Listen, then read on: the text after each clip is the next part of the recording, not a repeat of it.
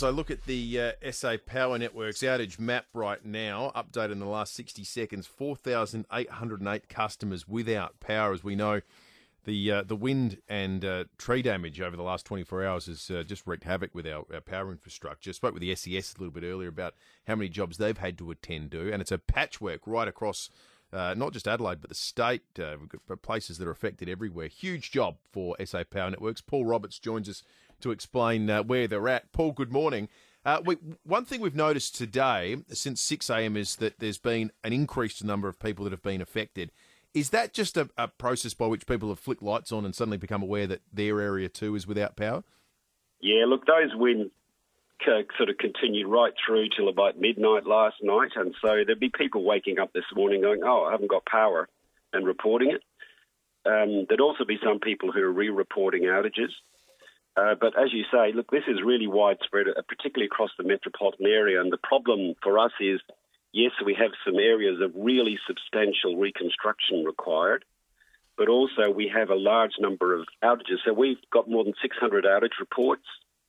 The guys have been working all night, up to 16-hour shifts, and they've actually managed to restore power. We had about, in total, we've probably had about 30,000 plus customers affected, and we're down to 4,800. So they've done a fantastic job. But we've still got a long way to go because there's so many small outages, and in some cases, you might do, restring lines, fix cross arms, put new insulators on and put the lines back up on the insulators for 3,000 customers, or in some cases for one. So, and it's the same time to do the job. So we really have got a lot of work still to do today. So what are the outlying areas at the moment, roughly speaking, Paul? Well, it's basically the metropolitan area. The footprint's really very focused on the metro area. And I think this is kind of a bit typical when we get easterly winds. We've had a couple of these where easterly winds cause a lot of havoc with trees because it's not the prevailing direction of the wind. And that's why we've seen so many trees go down yesterday. And that means more damage. It means a lot of widespread damage because a lot of trees in the metro area, that's where we have most of our trees, around power lines. So that's what we get. We get damage to the power supply and people with outages. And look, we are responding to this. We've obviously had crews working right through the night. We're bringing in crews from regional depots to assist the metropolitan crews today. We've also got additional contractors from 2 contract suppliers. We'll be getting stuck into restoration this morning. Quite a lot of the work yesterday was just making the community safe.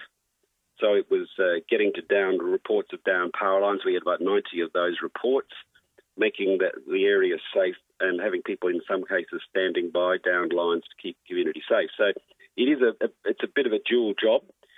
Our first priority is that safety one, and then getting the power back as quickly as we can. As I click around on the map, I note some places aren't expected the power to come back on until 3 p.m. today. I imagine they're the ones that you're saying need significant reconstruction work to take place. Are there any areas where you might like to take the opportunity right now to say to people in Adelaide, hey, if you're out of power this morning in this area, it's going to be a long day ahead, and just please be patient? Well, look, that is part of the message, but my guess is there will be maybe 100 or so customers, even with our power tonight, because there's so many jobs. And as the crews work through, they'll update the information system. So we've got an SMS system. We've got about 800,000 of our 900,000 customers get SMSs. We'll update people. And I know it's a frustration for people. They get an early estimate when the power first goes out, and then they get another estimate. And then they finally get an updated estimate from the crew. When the crew are on site, they're making an assessment of the actual damage and what it's going to take to restore power.